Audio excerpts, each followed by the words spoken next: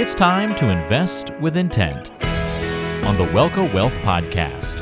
Join Tiffany Welka each week as she gives you guidance to align your faith, morals, and goals to make your financial plan a true success.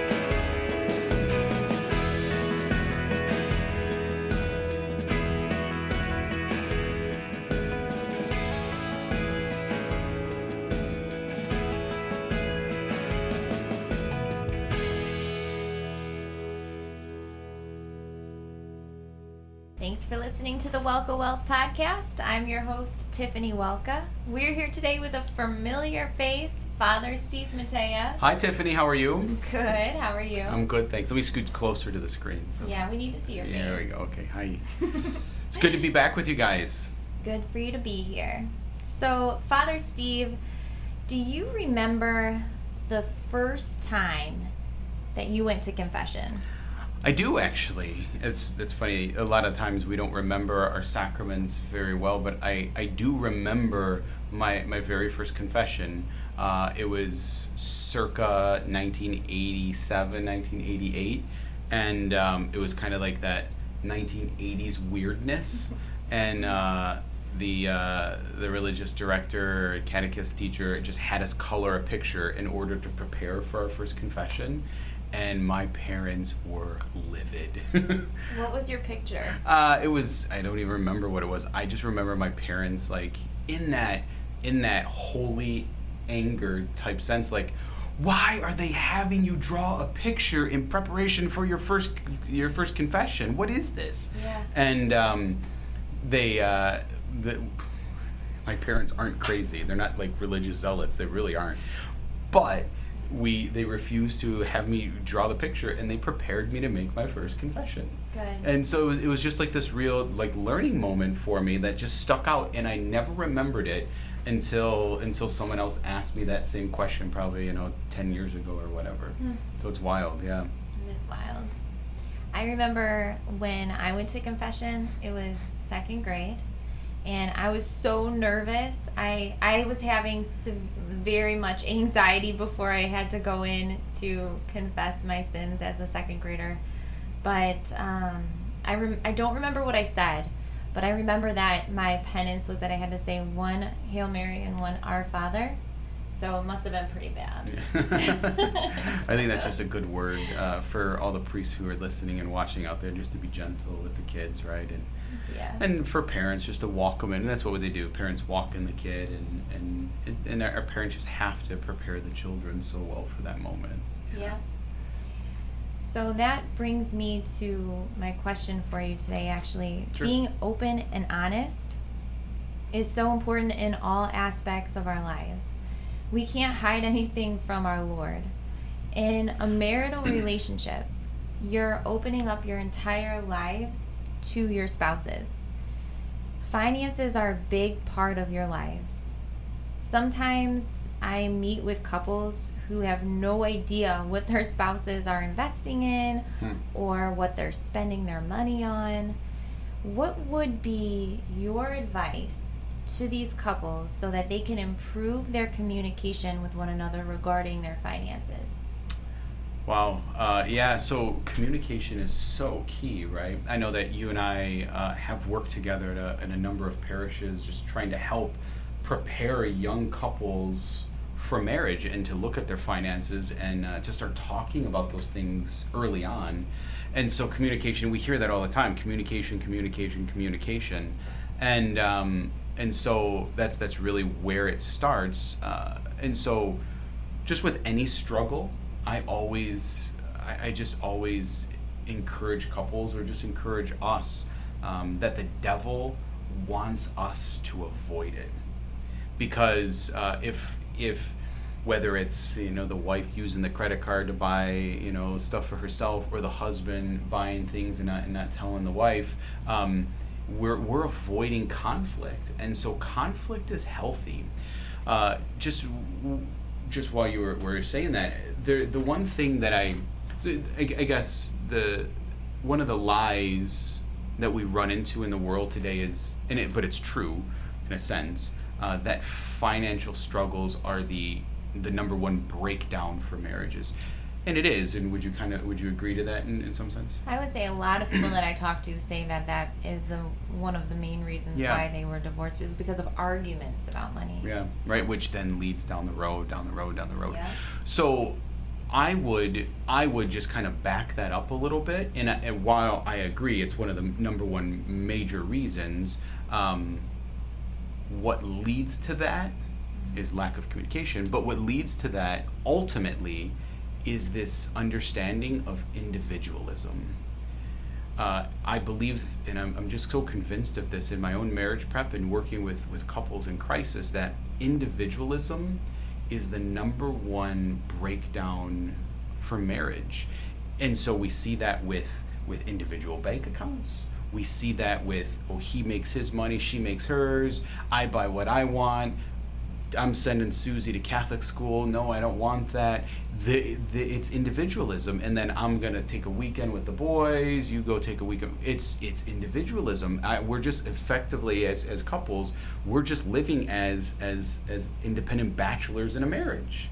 And that begins a breakdown. I would definitely agree with that. I see a lot of couples who, in society, I think that our generation it's almost pushing people to keep things separate just in case. Right? Yeah. Just in case. You're absolutely right. But there is no just in case. You shouldn't have a marriage with a just in case. No. Certainly not in the Christian context. The beginning of the end, yeah. Right, yeah. In the secular worldview, I mean, that's how people enter into this covenant of marriage, or they wouldn't call it a covenant, but that's what the secularist mentality enter into it. But we as Christians, we're entering into a covenantal relationship, husband and wife, man and woman, anointed in God, and so there is no just in case with us. Right.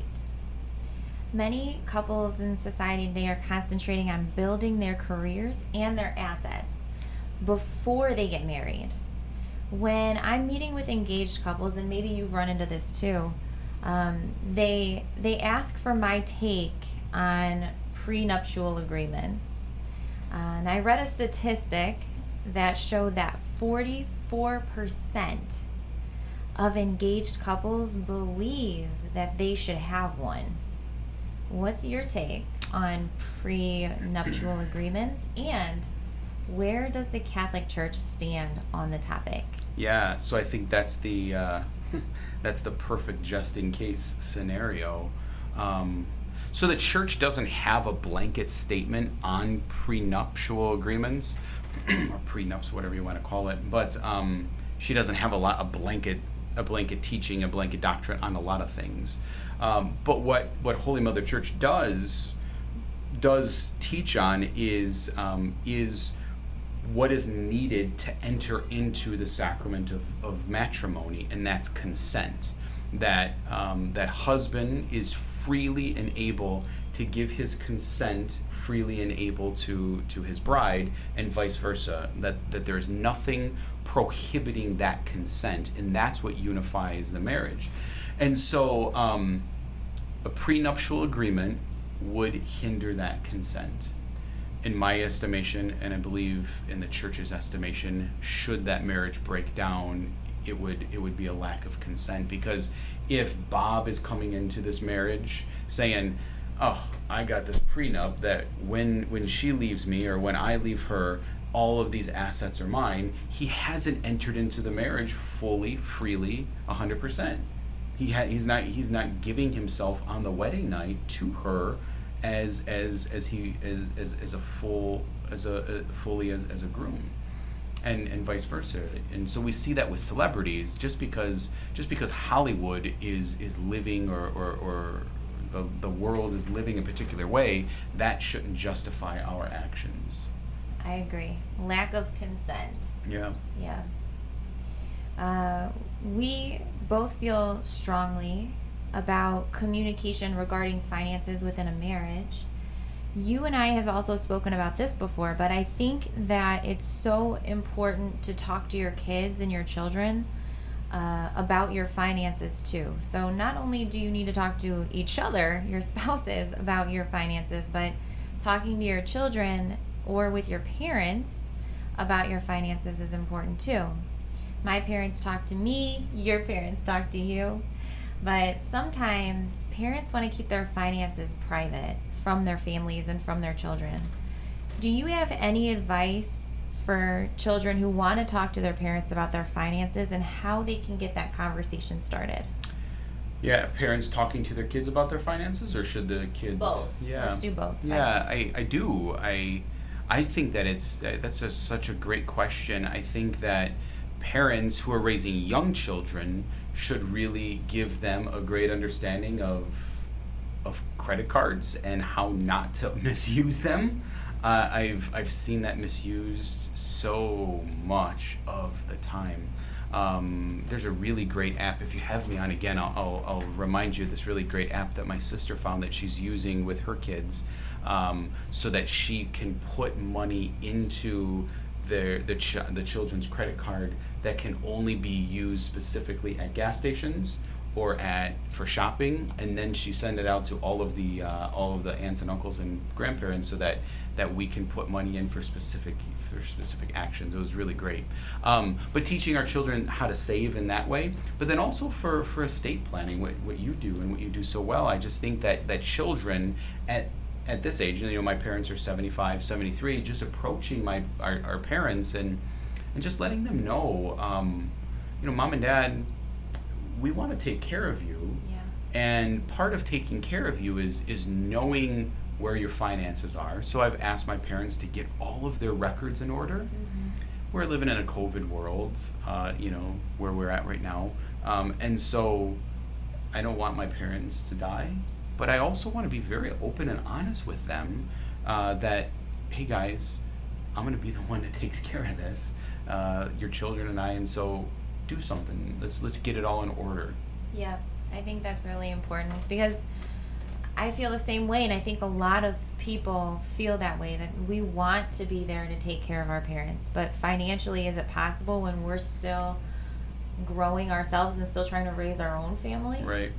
And now we have to take care of our parents too. Yeah. We call it the sandwich generation, because you're right in the middle. You're taking care of your parents, and then you're also taking care of your kids. So you're in the middle, sandwich generation. That's an interesting.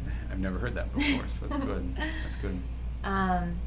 Father, you mentioned about credit cards, and I just want to talk about that for a minute. I know we weren't ready for it, but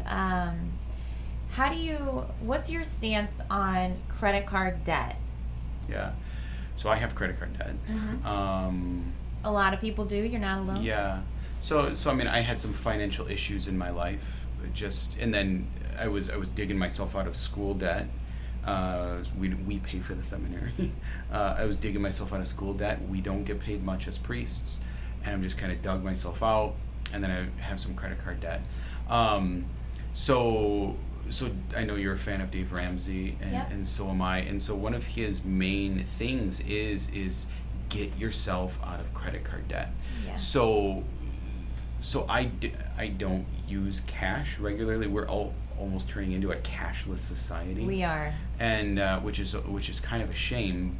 But so there's a reality that now in my life I have debt on one credit card, but I pay off the bill as soon. I have the app. I pay off my bill as soon as it goes from pending to there, so that I keep a zero balance, so I know how much I have in my bank. Yes. Which is my own structured way of saying I'm comfortable. I have my car payment, I have my credit card bill, and then I have my debt that I'm paying off on a monthly basis. Yeah, and I think that's what's most important, is that I don't think credit cards are bad by any means, but I think it's important to only use them for emergency situations, right? Right.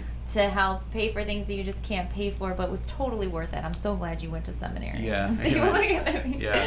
So glad you're here. So somebody used the image to me one time when we talked about credit card debt, was that when you went into the old mom and pop shop and you bought all the groceries, you put it on credit. Yep. And so you got the bill later. And so we use credit cards today almost as a means of just currency as if it's already mine, but it's not. It's not. It's borrowed. You're borrowing Yes. that purse, that laptop, Yep. that the groceries even. You're borrowing because you're not paying for it up front. The bill comes later, and you're like, oh my gosh. Yep. How many times has that exactly. happened to us where we've spent so much throughout the month, and then we're like, wait a second, $460? Where did that come from? And what did I get with all of it? Yeah, right. Exactly. Yeah, so I think credit cards are a good thing sometimes, as long as you make sure that you have the money to actually pay for those things, so that you can pay off your balance each month and you don't continue to grow your credit card debt. Yeah. Right? Yeah. Well, Father, thank you so much for being on our show Yeah, again thank today. you so much. Yeah, this is great. We hope to have you back again soon. I would love to. Thank you, everybody, for listening to the Welco Wealth Podcast. God bless you, and God bless your families. The Welco Wealth Podcast is on Apple Podcasts, Spotify, Google Podcasts, and all your favorite podcasting apps. Subscribe today and never miss an episode. Just look for the Welco Wealth Podcast and keep listening.